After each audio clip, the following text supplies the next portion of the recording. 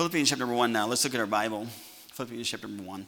Church, we have the Lord's Supper tonight. I don't intend to be long, but I want to at least continue a little bit farther in our study in Philippians. If the Lord allows, on Sunday nights, I'd like to continue to kind of finish walking through the book. The children in the school, or the young people in the school, are memorizing the book of Philippians, and so I just thought it would be good that we would, as what they're memorizing, they would understand. And I'm not really taking short verses, which obviously could be done with any verse of Scripture, but I'm really kind of doing sections of verses to be able to kind of do an overview, I guess I should say, of the book of Philippians. That we had two other messages on this. The first message that we looked at in Philippians was verses 1 through 11, and it's the idea of Paul praying for them. In verse number 9, he says, "In this I pray," and then the word "that" is used 3 times, and so we have 3 prayer requests, or I should say 3 specific things that Paul prayed for the church at Philippi, and I think, again, we could replicate that. Then we looked at verses numbers 12 through 21, and we take it from verse number 12 where Paul said, "I would not have you, but I would you should understand, brethren, that these things which happened unto me." And we kind of went through those verses where Paul is explaining why he's in prison. And he said, this is why this is happening. Why do bad things happen to good people? And I think there's obviously principles that Paul used here that we could use also. Tonight, I want to pick it up in verse number 22 tonight. And what I want to look at particularly is verses 22 through 30, which is the remainder of this chapter. But let's pick it up in verse number 22. It says this: "But if I live," I'm going to read verse 21, even though it was part of the last section. "For to me to live is Christ, and to die is gain." So Paul goes on to say, "But if I live in the flesh, this is the fruit of my labor. Yet what I shall choose I wot not. For I am in a strait betwixt two, having a desire to depart and to be with Christ, which is far better. Nevertheless, to abide in the flesh is more needful for you." I've preached a message similar, but I want to preach a little bit different direction, but on similar thought. On that verse there, in verse number 24, "Nevertheless, to abide in the flesh is more needful for you." On that thought, why are you needed? Why are you needed? Our Father in heaven, would you please help us tonight? Give us something from your word. Give us, again, the filling of the Spirit. And Lord, again, speak to your people. Lord, please help Levi tonight in the hospital. Lord, would you please heal his body? Others who cannot, Mrs. Sanford, others who cannot be with us tonight, maybe not feeling well, would you continue to heal them also? Help us now. In Jesus' name I pray. Amen. Church family, Paul makes this statement to the church at Philippi. He says, listen, I would like to be in heaven. For me to live as Christ, to die as gain. I wish I didn't have to stay here. You know, our connections for wanting to stay here is usually people or things. In other words, I don't want to die because my children need me, or I don't want to die because I love my spouse, or I don't want to die because of, and it could be a thing, it could be something in particular. But can I just tell you, there's no better place to be than be in heaven. And listen, I don't want to be, yes, I would like to be here for my children, but I've learned something a long time ago. They're God's children. And if God decides to take us home to heaven, God's still going to take care of his children, all right? No matter how much we love our families, there's no better thing to be with Christ. But Paul makes the statement here. He says, listen, I would love to be with Christ, which is far better. But for me to be here is necessary. It's more needful for you. And I want to look at these next few verses and really what Paul is talking about on why it was more needful for Apostle Paul to be here than to be in heaven. So he makes the statement in verse number 24. Again, "Nevertheless, to abide in the flesh is more needful for you." And then he goes on to say this: "And having this confidence, I know that I shall abide and continue with you all." What's the next word? All right, so he uses the word "for." In other words, this is the reason. We would say because. In other words, the reason it's necessary for me to be here is for, look what he says now in verse number 25, "For your furtherance and joy of faith, that your rejoicing may be more abundant in Jesus Christ for me by my coming to you again. Only let your conversation," your behavior, "only let your conversation be as it becometh the gospel of Christ, that whether I come and see you or else I be absent, I may hear of your affairs, that ye stand fast in one spirit, with one mind, striving together for the faith of the gospel. And in nothing terrified by your adversaries, which is to them an evident token of perdition, but to you of salvation and that of God. For unto you it is given in the behalf of Christ, not only to believe on him, but also to suffer for his sake, having the same conflict which he saw in me, and now here to be in me." Now, it doesn't matter if you're young or old tonight. I think Apostle Paul's reason for why he needed to be here is the same for all of us. So when Paul says it's necessary for him to be here, and then he says for, and here's the reason. Now, two of them are in the same statement, and I want to explain that.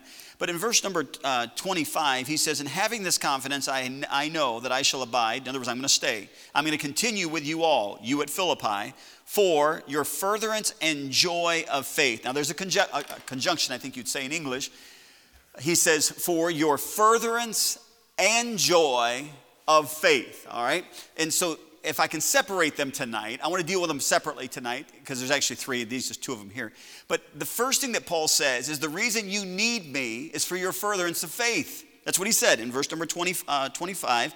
He says, for your furtherance and joy of faith. In other words, your furtherance and joy of faith. So Paul was saying, the reason you need me, I don't need to die and go to heaven yet, is because I'm here to advance your faith. I'm here to get you to go to the next step. Church, I mean, when you look in the scriptures, think about all the statements that are used about the Christian life. Add to your faith. Grow in grace. Live by faith. Everything that when we look in the scriptures, and there's several more statements, but when you look at these statements, the idea is not to stand still. The idea is not just to get saved and then plant yourself. And again, plant yourself could mean to be steadfast. But the idea is that we're supposed to be growing. I'm supposed to be going forward in my faith. Hey, you don't stop growing until you get to heaven. You got your glorified body, glorified mind. So can I just tell you that it doesn't matter if I'm 80 years old, I should continue to read my Bible. I should continue to ask the Lord to help me to grow in my faith. I should continue to ask God to give me boldness to tell people about Jesus Christ. I don't get to a place where I've made it. So Paul says, I want to tell you the reason it's necessary for me to be here is because I'm the prodder. I'm the person that helps you advance in your faith. I'm the person that encourages you. And by the way, I don't think it's just a matter of Apostle Paul being the missionary or the pastor. I think it's a matter of Apostle Paul being the Christian. Can I tell you what you ought to do for your spouse? You ought to further their faith. Some of you say, I'm married. Believe me, she's furthering it. You ought to further your spouse's faith. There ought to be an advancement. There ought to be an encouragement. There ought to be a help. There ought to be a prod. Hey, listen, let's go ask the Lord what he's got for us at church tonight. Hey, let's ask the Lord to meet this particular need in our family. What are you doing? You're advancing the faith of a person. Listen, we talked about this a little bit this morning. There is a saving faith and there is a living faith. All right? I think it's 4 times in Scripture he says to live by faith. The just shall live by faith. Can I just tell you that it's not talking about saving faith. That's all set and done when you accept the Lord Jesus Christ as your Savior. But this thing of after you get saved, boy, it's a whole different ballgame. Brother Miller, I used your testimony in teachers meeting. We recorded it whenever you gave it in Sunday school. And so I play some of those in teachers meeting. And he said himself that when he accepted Christ as his Savior, he got saved here. He got saved really at work in his car, but he got saved when he trusted Christ as Savior. The very next statement he said, when I got saved, it didn't change me having problems. And I want to tell you why. Just because you got saved, it doesn't change you from having problems, because you're supposed to live by faith. And there'd be no faith involved if you're always on the mountain. There'd be no faith involved if you didn't have a problem or an offense or a trouble in your life or a sickness. There would be no faith involved. Faith is what causes us to believe God during our trial of circumstance.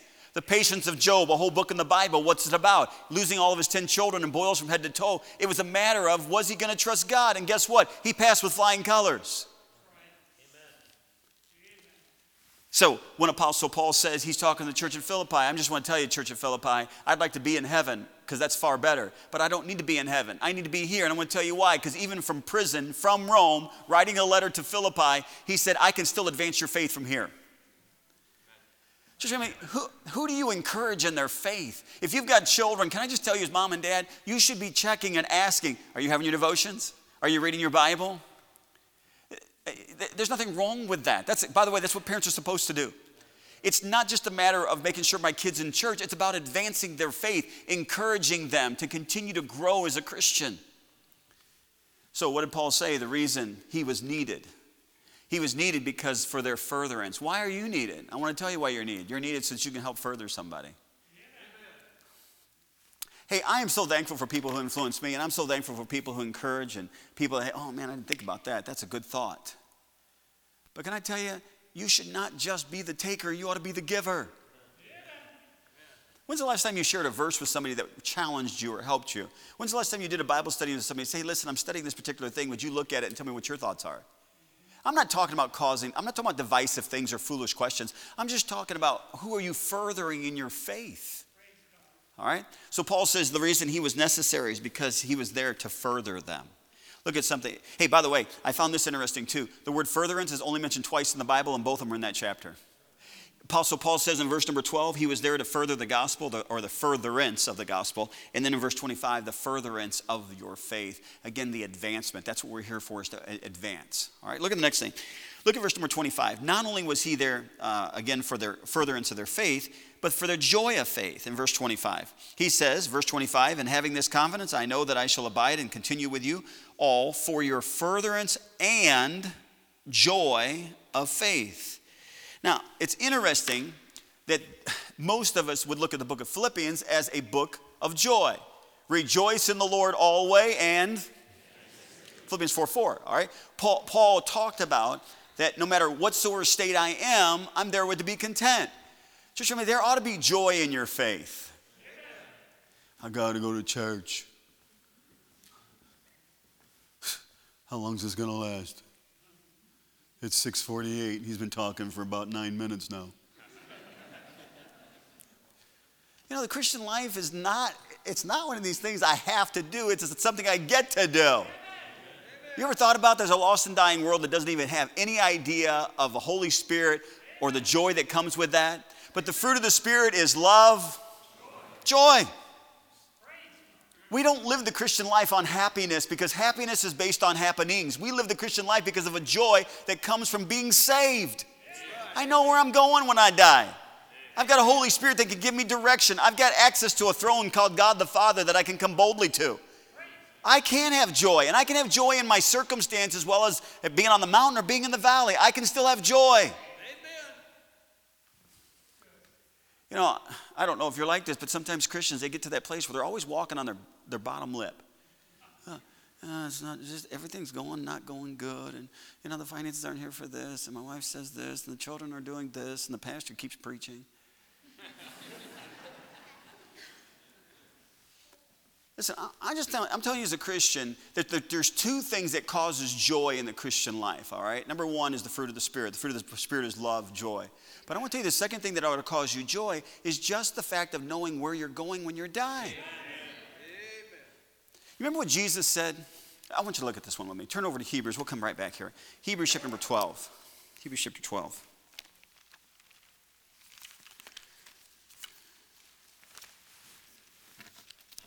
Hebrews chapter 12, look at verse number 1.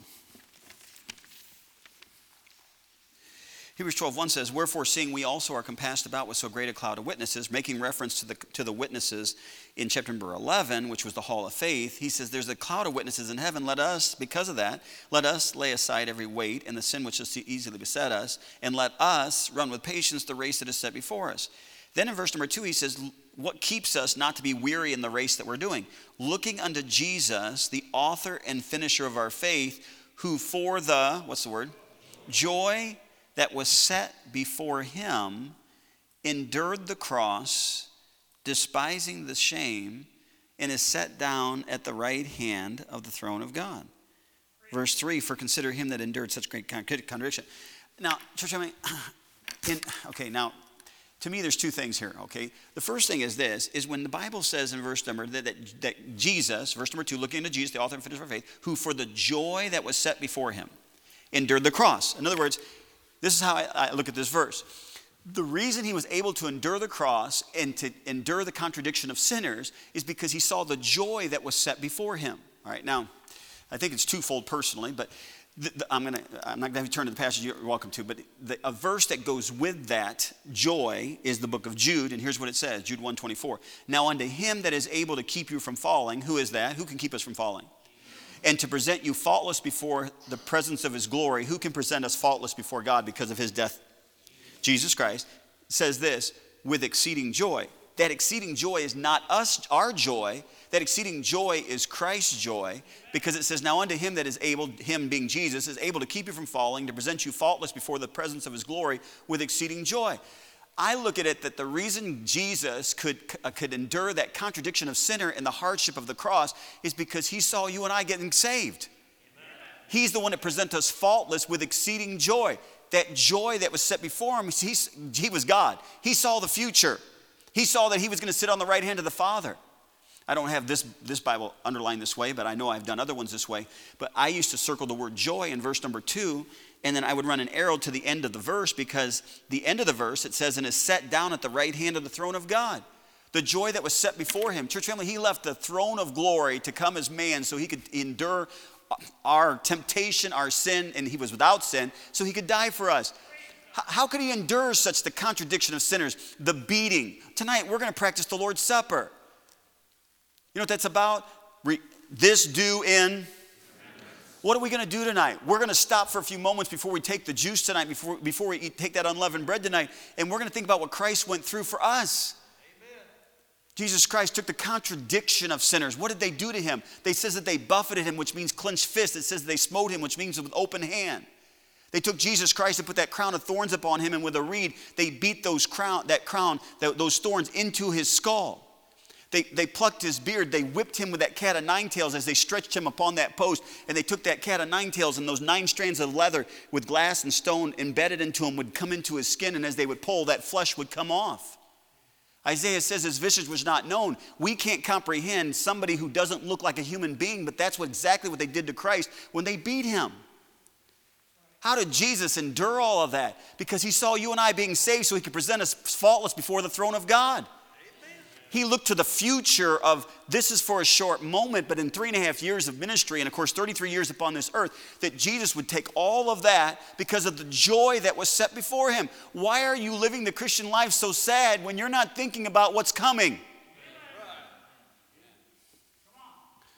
Paul says, I'm just telling you, Philippian church of Philippi, you need me. I don't want to tell you why you need me. He says, listen, you need me because I'm here to further you, but I'm also here to give you joy in your faith. Church family, Paul's writing from prison. And he's saying, hey, you can do it, you're going to be okay. These guys were not in prison. They look at Apostle Paul, oh, goodness gracious, if he can be happy in prison, I can be happy outside of prison. Paul says, hey, listen, you need me. Church family, can I tell you, somebody needs you to not be so grumpy.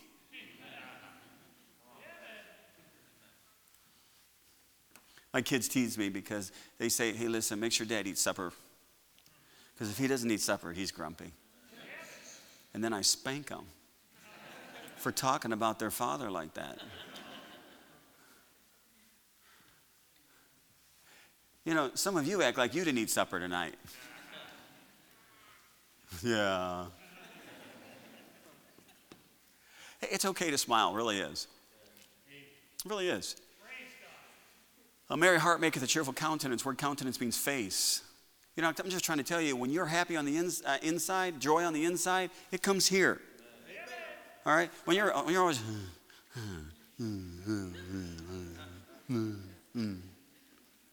you can't help but smile when there's joy on the inside.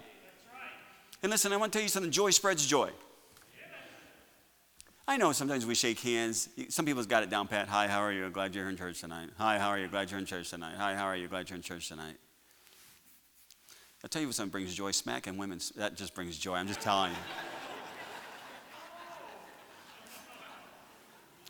You should have seen our visitors' eyes this morning when I said that during Sunday school. You all weren't in my Sunday school class, but I mentioned about that story. But when I just said smacking a woman, and all of a sudden my visitors looked at me like, what kind of church are we in?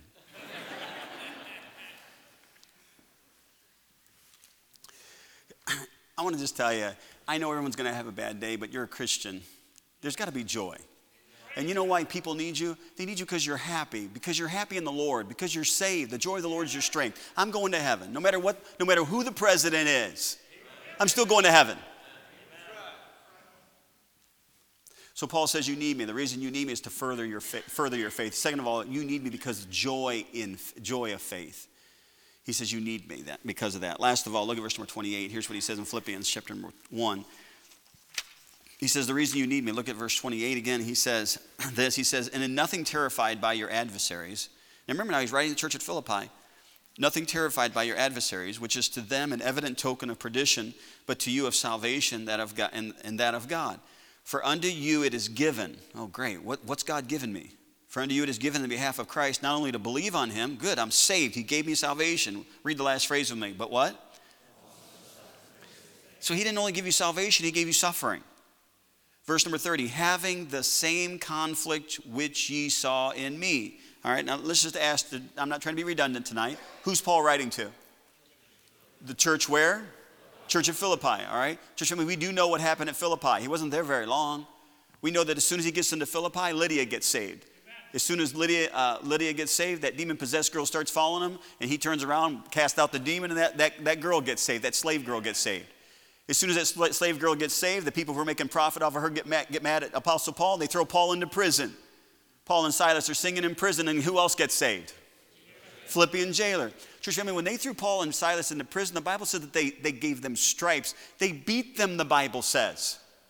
So when Paul writes in verse number 30 there, in the first part, he says, having the same conflict which ye saw in me, I'm just telling the Philippian jailer, the slave girl, Lydia, and whoever else got saved at Philippi, they knew exactly what he was talking about because they saw the marks that were on his body from his beating.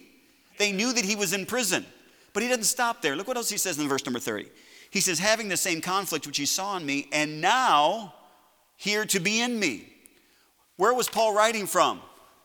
He was writing from prison where? He was in Rome. He's writing from prison. He says, hey, listen, you can endure. Because it's been given unto you on the behalf of Christ, not only to believe on him, but also to suffer for his sake. Amen. You know why Paul said you need me? He says you need me to further your faith. He says you need me because of your joy of faith. But he says you need me for an example of suffering. He says you need me for an example. Listen, Brother Miller had it hit right on the nose when he gave his testimony, and again this months ago. But he gave his testimony. Just because you're saved doesn't mean you're not going to have problems. Amen. You're going to suffer as a Christian. Yes. Ladies, you're going to walk into a store and everyone's going to look at you because you look different. That's a small suffering compared to what Christ did on the cross. Amen.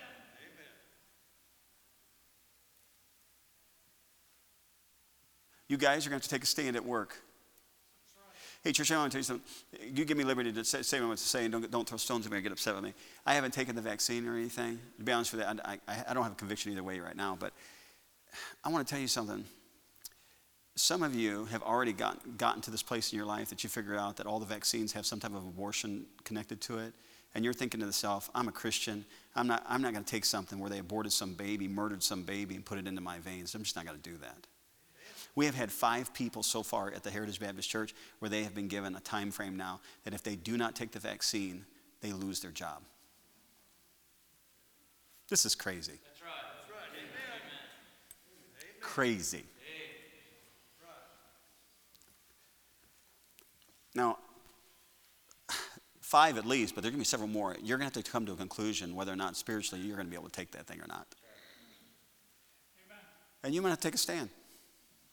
And you might have to say, listen, there's no way I'm taking that thing.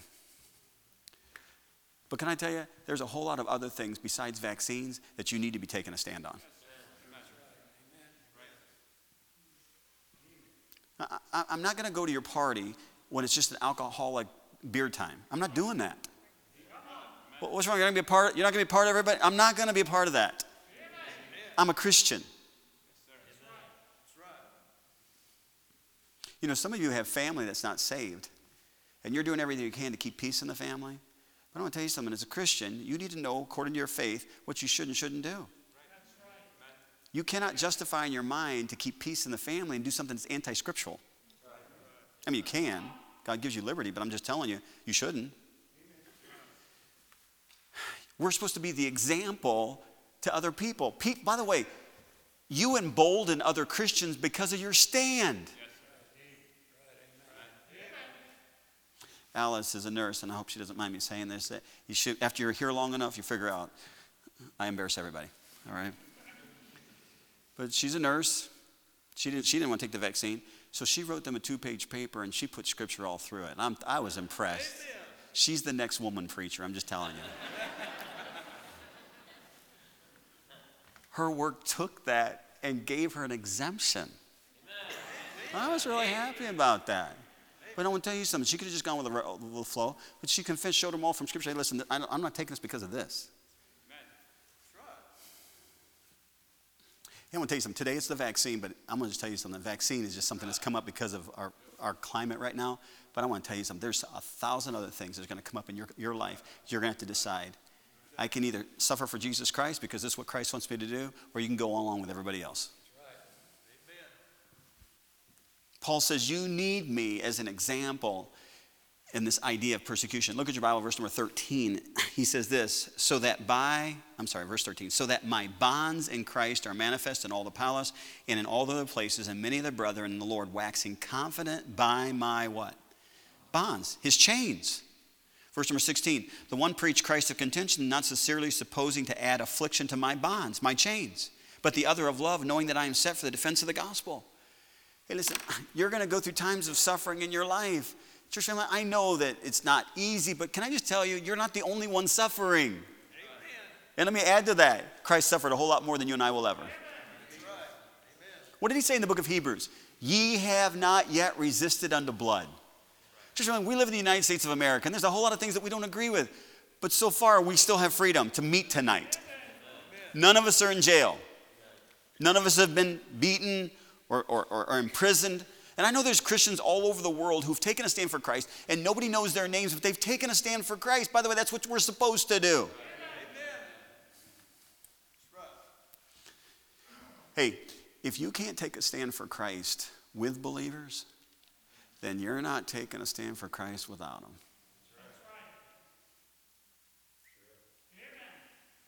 I'm thankful for the believers that we have here, and the believers that we have here gives us confidence.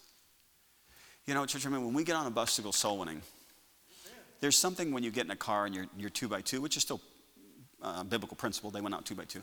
But you know what? There's just something when 30 or 40, 50 people get on a bus. It's like, come on, let's get him. That's what happens. There is a certain amount of confidence that happens when there's a group of people doing something. But what happens when you're by yourself? Stand for Christ. They're not going to like it. They're going to call you names. They're going to make fun of you. Just, I have no idea what my neighbors say about me, but I'm not going to lose any sleep over it. I'll buy my own Halloween candy and eat it in front of them. I don't care.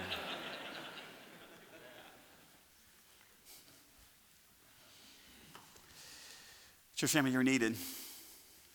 Somebody needs you. And Paul's writing from prison. He says, hey, listen, you need me, and I'm just telling you why. I'm here to further your faith. I'm here to give you joy in the faith. And I'm here to be an example of suffering so that you'll continue to suffer for Christ.